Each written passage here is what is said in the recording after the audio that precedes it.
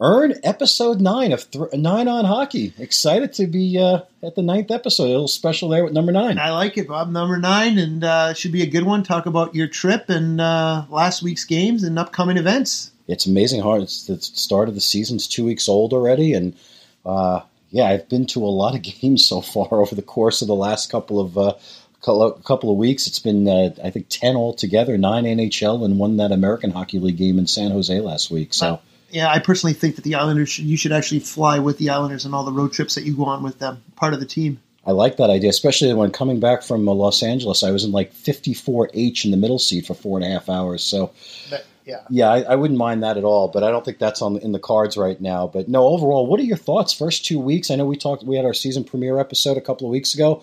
What have been some of the ideas that you see as far as surprises, and what are some of the ones that you kind of expected? Well, I expected, as we talk about the Leafs, and you asked me about Austin with the sophomore slump, and I said I didn't think that was going to take effect, and it hasn't. He's leading the Leafs in 2 overtime winners.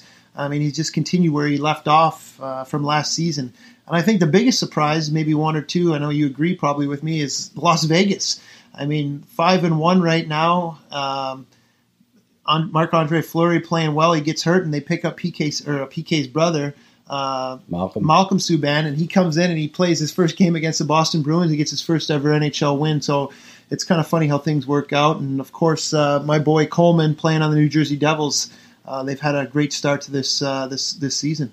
No, it really has. I got to see New Jersey when I was up there. Their home opener, and Nico Hischier looks to be a special player. But let's go back a little bit about Austin. I mean, what he's been able to do, and it's almost unfair how quick the release is that he has. And NHL goaltenders are going to have to start to make adjustments for him because he's getting that shot off so quickly. He's such a special player, and you look when he picks that puck up and you think defenders have got him, and his hands are so quick. And as you saw when he scored that goal the other night against the Red Wings, coming down the wing, that little pull and release and shooting it through defenseman's legs, he's just a special player. And you can see why he was picked number 1 and why he won the Calder last year, and why the Leafs he's going to be a Toronto Maple Leaf for a long time. I know at the end of the season he's going to get a big payday, and he deserves it.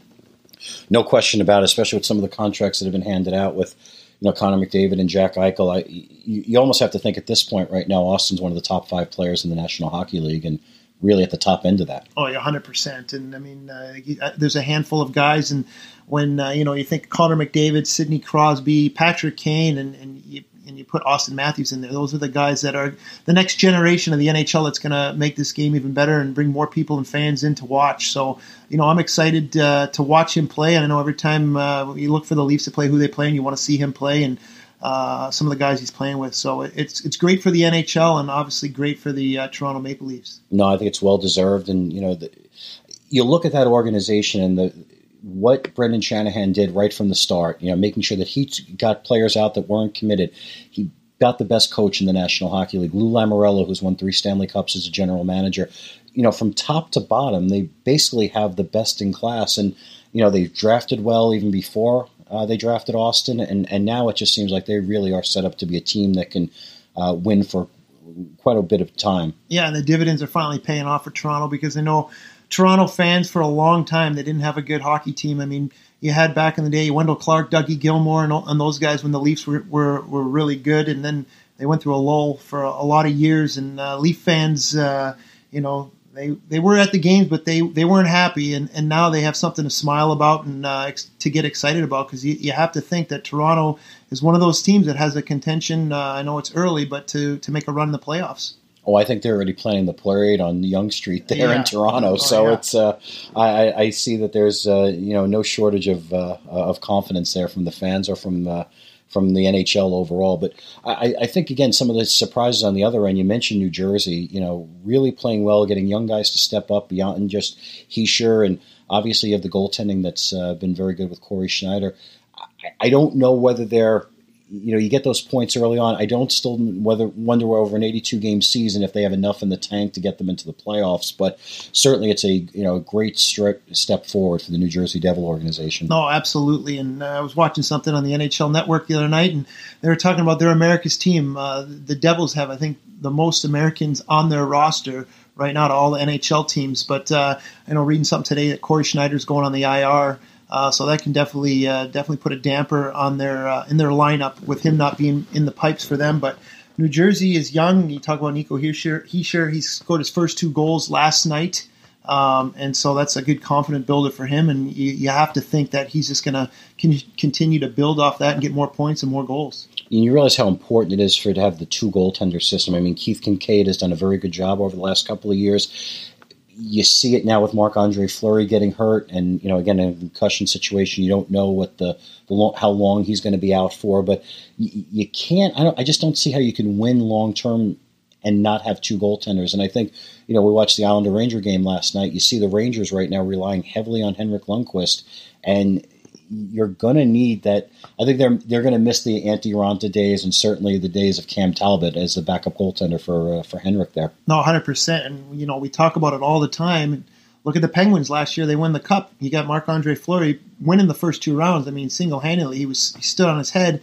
And then you bring the other goaltender in there to finish it off. I mean, so you need both goaltenders to win, and as you saw it. So it's tough to only have one goaltender try to take that whole load all year. Edmonton did it last year with Talbot. I think he played the most games in the NHL, and they got to the second round. And who knows, maybe if he had a little more rest, but you need 2 goaltenders. Goaltending wins championships. There's no question about it, and certainly for the Islanders, who I basically followed around through the first 2 weeks of the season.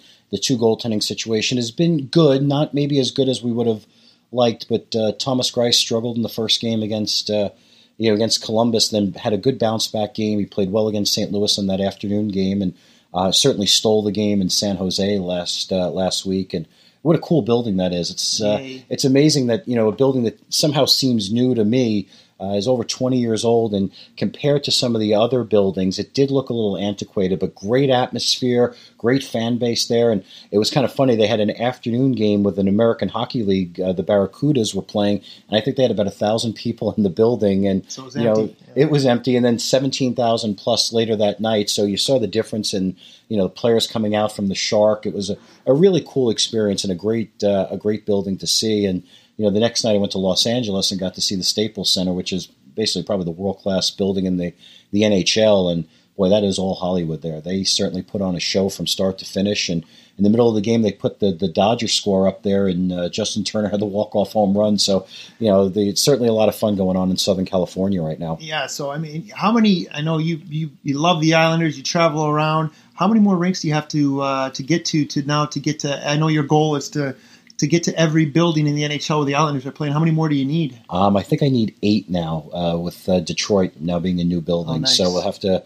Some of them are a little hard to go to Edmonton and in Calgary and those buildings, but knocked off a couple of them on this trip, and then St. Louis a little later in the season. I think that's in November, and I think maybe Las Vegas in January. Get to catch that, so it'll be fun. And I've shared this on the Islander Point Blank podcast. Those guys do a great job. I travel with Caitlin so much to be able for her to see the games and how, it's fun to be able to now pass that on. I know both your boys play hockey and just absolutely, eat and sleep hockey at this point. But for me to have a teenage daughter who loves it so much, and she came home from school wearing her Anders Lee jersey the other day. So all in with us in hockey. But the Islanders, what a little bit of your thoughts on them? 3-1 now to start the season. I know you think they'll make the playoffs, but what are your thoughts now 2 weeks in? I think they'll make the playoffs. It's so early to judge. I know everybody about Toronto right now. They're 6-1, and Islanders are 3-3. But it's so early in the season, and we talk about this. It's not a sprint; it's a marathon. You can't get too high. All the little cliches, can't get too low. So there's going to be some high points in the season. There's going to be some low points in the season, and you might see some. I mean, you look at the Oilers right now. They started off. This was the team that we're talking about going to the Stanley Cup, and looking at them right now, they got a big overtime win last night in Chicago. But they didn't start so hot. You got Connor McDavid, arguably the best player in the NHL, and you have to think that they're going to pick it up. So. Real early in the season right now, but obviously as a fan or as a coach and as a player, you want to get off to a good start. So the Islanders right now, I think they have a good hockey team. And I know you talked about Greiss that first game. I know you text me the next day, not so hot when we started because we were talking about the preseason play. But, it's just guys finding there's new players on each team, still getting to know each other, getting that chemistry down. And I think you're going to start seeing teams by month 2, month 3. You're going to start really seeing, okay, who's a contender, who's not a contender, and the chemistry with players coming together. So I still think that the Islanders are going to make the playoffs. I still think that they have a really good team led by their captain. I know that all Islander fans want to see Johnny T sign a long-term deal and lock him up for a long time to be an Islander the rest of his career. But, those are the things that we have to wait and see with the building, what's going to go on there. But I know you've turned me on to the Islanders. I never really watched the Islanders until I met you, and now every time they're on, I got them on watching them, and I really think that they have a good team with some acquisitions they made in the offseason, and I think their goaltending is going to help them get into the playoffs. So in the first 7 games, 6 of them, John Tavares does not have a point.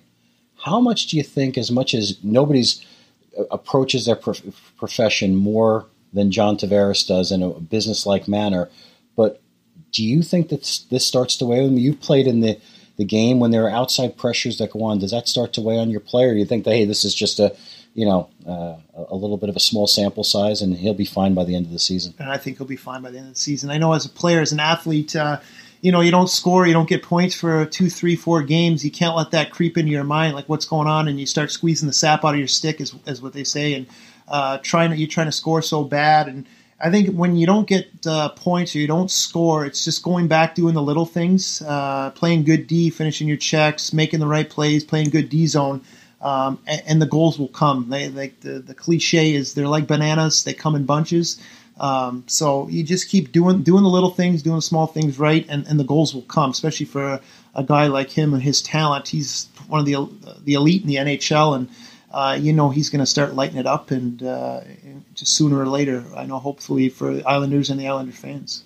How about our boy Brock Nelson with a couple of goals to start the season? That wrist shot is working really well. He's one of the, I think it's important to have a player like him that can score from the top of the circles. And I know that sometimes Islander fans want to see a little bit more out of Brock, but when you take a look at where he is, I think he's actually in the top 50 in total goals scored over the course of the last 3 seasons. So it goes to show you what a great production that Brock's had over the last couple of years. Yeah, and that's what you need when your top guys aren't scoring goals. You need second-hand scoring, and Brock right now putting the puck in the net, and you get Anders Lee starting to score, and you get Ladd, you get some goals in there. So you just can't depend on Johnny T all the time to score all the goals, just like the Oilers. I mean, we talked about it last year. I think Connor McDavid, I don't know how many percentage, he scored all the goals or had points on all the goals. You need second-hand scoring, so you need Brock, and you need those other guys to score when John's not scoring. And when he's scoring, you got them all cylinders rolling, then you're getting wins and they're piling up. So I don't think John or the Islanders are too worried about him scoring or getting points right now because, like I said, they're like bananas. They come in bunches. He's going to start scoring. Well, speaking of scoring right now, Matt Barzal, who was my pick to win the Calder Trophy, got his first goal. He had an assist the other night in Los Angeles and finally put one. Must be special to think first NHL goal against Henrik Lundqvist at Madison Square Garden. That's one he's going to remember for a while. Yeah, that's one he's going to tell his grandkids about when he's older. And it's always getting that first one is always special to get it off your back. And now he can just focus on playing his game. His speed is just unbelievable. I know we talked about it in the preseason. One goal he scored in the preseason game, it looked like it was in fast motion, but it was real time. And that's just how fast he is. And he's going to use the NHL right now is all speed. That's why you talk about all the concussions and injuries. The game is so much more faster in the reaction time, and you see a lot of guys getting hurt more from concussions and hits.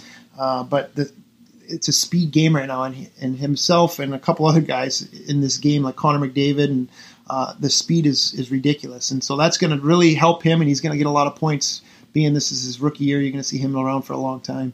All right. Hey, you mentioned always remember your first pro goal. Do you remember your first pro goal?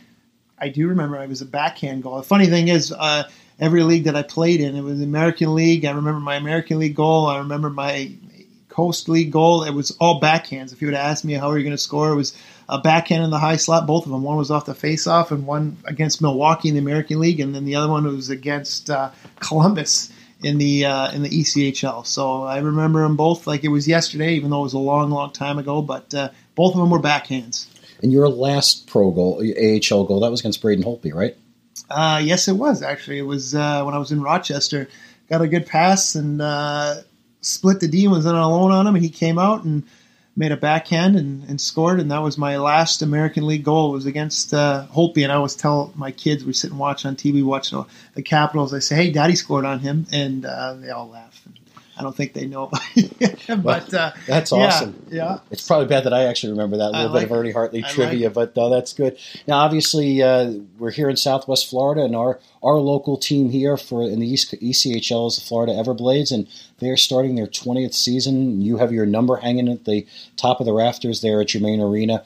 I know that last week they kind of brought you out on the ice and honored you to start some of the festivities for the 20th anniversary. What was that like last week? Oh, it was nice. It was a very special moment. It's hard to believe it's been 20 years. I remember wearing the 10-year anniversary jersey back when I was playing, and obviously before that. But it was a special moment. They brought out another former Everblade, Tom Buckley, whose jersey was retired, and they also had Reggie Berg, who was but he couldn't make the event.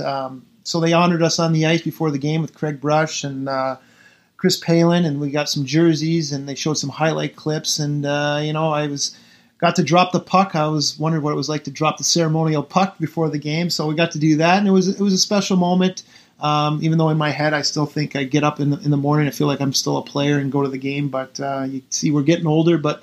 It was a great experience, and I know my kids loved it. And actually, both of my boys were on the ice before the game, and my little one, Jackson, before the game, got to say the 3 magic words, "Let's play hockey," in front of a packed house at Germain. So I think I was more proud to see my boys on the ice and seeing them do that than having myself out there. So it was a great moment, and I was just happy. I just wished my boys could actually see me play hockey, but it's great to see them out there now, and I get to coach them. Oh, that's great. So you mentioned 20 years with the Everblades. There's got to be some great memories that you've had over the course of those 20 years as a player. I know you got to announce the cup-winning goal in overtime a few years ago against Las Vegas when they won the Kelly Cup. Yeah. Any memories that stand out for you over the course of the last 20 years? Oh, obviously there's tons of goals. I think as a hockey player, if you ask any hockey player what they miss most or what they stands out most of them is hanging out with the guys on road trips, being at the locker room, just hanging out, doing stuff. You got 20 brothers hanging out, but probably the most memorable goal, that I scored for the Everblades was back in 2005 in the Kelly Cup Finals. We were in Trenton, went into overtime, and once again I scored in overtime, but it was a backhand goal again. So it's kind of funny on all these special moments, the memories that are backhand goals. But it was overtime in the Kelly Cup Finals, Game 3, and forced Game 4. So that was probably one of my biggest goals I scored with the Everblades and most memorable goal I scored. Oh, that's terrific. And there's been, I think for, many of our listeners, they're in NHL cities. And, for myself, I grew up in New York and have the Islanders and Rangers and the Devils there. But there's something special about getting to see some of these minor league games and the passionate fan base. Even being in San Jose last week, there were plenty of people walking around wearing Barracuda jerseys, and certainly we've been to Bridgeport and a couple of American League cities, and certainly in the ECHL. Those fans are fantastic, the way they support those teams from a grassroots level. So, for any of our listeners, if you get an opportunity to visit your either your American League affiliate or the ECHL affiliate, it's a great deal of fun, and certainly I know tickets are expensive, very expensive in some of these arenas. Yeah. What a great value it is, and particularly the Everblades here. If people are on vacation here in Southwest Florida in the wintertime, you get an opportunity to catch an Everblades game. It really is a tremendous amount of fun. Yeah, it's a great time, and I think what fans, or not fans, but players love most about here is the fan base is unbelievable. I mean, it's not just that they're fans, but they bring you in and they take you like your family. I mean, a lot of my best buddies and friends and everybody that I've met down here were all fans or people that came to Everblade games that I've become really close with and still are today, even though I'm not playing now. But I think that's what makes it so special about the minor league teams is that these fans, they become part of your family and your closest friends. So it's a special moment, and that's why I still stay down here. I met my wife down here, and still all my closest friends were all Everblade fans who came to the game. So it was great for me and great now for my family. And it is interesting when you see players' careers. In a fan standpoint, they kind of just fade off, but there's a second part to people's lives. Most guys retire and they have a second career. And, for yourself, I know you've been extremely successful, and you mentioned Reggie and Tom, they've been incredibly successful. And you see that transition for an athlete when they leave the game. Yeah. You've been totally focused on one thing your entire life from the time you were 4 or 5 years old. And then you find yourself in either your late 20s or early 30s having to make a decision saying, hey, I'm going to do something else with my life that doesn't involve hockey. That is a difficult transition. Oh, it's like a culture shock. I mean, still to this day, it's been 8 years since I've retired, and you still, I think, no matter what, whether you're a hockey player, a baseball player, football player, no matter what, you're always going to have that in your blood that you were a hockey player or whatnot, whatever sport you played. But it's a big transition, and I think the hardest thing for athletes, whatever sport it is making that transition, because you were, like you said, you've been so focused since you were 3, 4, 5 years old, and that's all you were groomed to. Obviously, we went to college, and our parents were smart enough to make us. We went to college, got an education, and everything like that. But it is a shock, and it is. You'll always have it in you, and you'll always consider yourself a hockey player. Or at least I will, until I'm old, hopefully, and gray, and still say, yeah, I was a hockey player. So I have a feeling you'll be out on the ice for a long time at men's league. I hope so. That is awesome. So we head into this next week. Some important games coming up. What are you looking for? We really didn't touch on the Red Wings, off to a probably better start than you would have thought of. Earn 4-3 to start the season. What are some things you like so far watching your Detroit Red Wings? Well, you talk about Henrik Zetterberg, their captain. He's 37 years old and still the leader, still the best player on that hockey team right now. And you got a lot of young guys. I know they had a tough night in Toronto against Austin. We talked about him scoring that goal. I think there were 4 shots on goal on Jimmy Howard, and he let in 3 out of 4, and he got pulled. And then the first shot went in on the next shot. The goaltending has always been an up and down for the Red Wings. They have a young team, and I think until they get that goaltending situation figured out, it's going to be a rough season. I think for the Red Wings, a long season, but always a Red Wing fan. And always will be. So hopefully that Blashill and the boys can get that straightened out and they get back on the winning streak. Do you like the fact that Dylan Larkin's gotten off to a good start? Do you think how do you think that helps them? Oh, big time. I think Larkin last year, we talk about the sophomore slump. He had such a good rookie season, and coming into his second year, he didn't have such a great year. I know his plus minus wasn't as good. He didn't have as many goals, but you can see now that he's had a good start, and hopefully he can continue to build off of what he started on, get some more points, and as well as the other Red Wings, that the young players that they have here. One of their veterans, I know he was a D partner of yours in Grand Rapids, was Nicholas Cronwell. Toward the tail end of his career now, but what do you think of his play so far this year? I mean, having a veteran like himself out there, he's so cool, calm, and collective. You want Nicholas Cronwell out there. I know he's had some injuries he's been dealing with the last 2-3 years. It's kept him out of the lineup, but he's one of those guys, a leader, a defenseman that's the staple on your decor, that you want him out there. I mean, obviously he's slowed down a little bit. He's 37 years old now, and but he's an all-around a leader, and if you knew him off the ice, what a great person he is. And so seeing Nick being able to still be out there and playing and make a difference is exciting for me. And I know when the Red Wings have come to town, and I've taken my kids down, and I got to see Nick. He's such a great human being, taking my kids down and seeing them. And so I'm always cheering for Nicholas Cronwell and the Red Wings, and hopefully he can continue to do what he does and have a good season. We talked a little bit about some of the young players making an impact in the league, and obviously the top end, Connor McDavid and Austin Matthews, and those are world-class players. But I know a lot of the fans I've talked to over the course of, particularly this season, really want to see teams use their young players, put them in better situations. But then NHL coaches, on the other hand, like to stick with veterans like Nick Cronwell, even though maybe the speed isn't there. You see coaches always going in favor of experience sometimes over youth. What are your thoughts on that? Well, they want reliable, and they know that they can count on the veterans to make the smart plays, to do the right thing. And so, I mean, that's what coaches are looking for. Obviously, the fans want to see speed and goals and big plays, but the coaches want to be safe. They don't want to allow goals. They want to make sure that they know that young winger is not going to throw the puck up through the middle that's going to cause a turnover. That veteran knows that, I can't make that play to the middle, so I'm going to chip it off the glass and out. They want to know that they can count on those players, especially the veterans, to make the smart plays. And it's not so much the offensive zone, it's more the defensive zone. Can they take care of their D zone? And I think that's where a lot of young players, even though you say, oh, this guy's unbelievable, like Barzal and all these that can score and have the speed, It's not so much the offense. It's more, can we take care of our D zone? Can I be responsible defensively? And that's what the coaches look for. And that's why they play those veteran guys, because they know they can count on to make the smart and the right plays.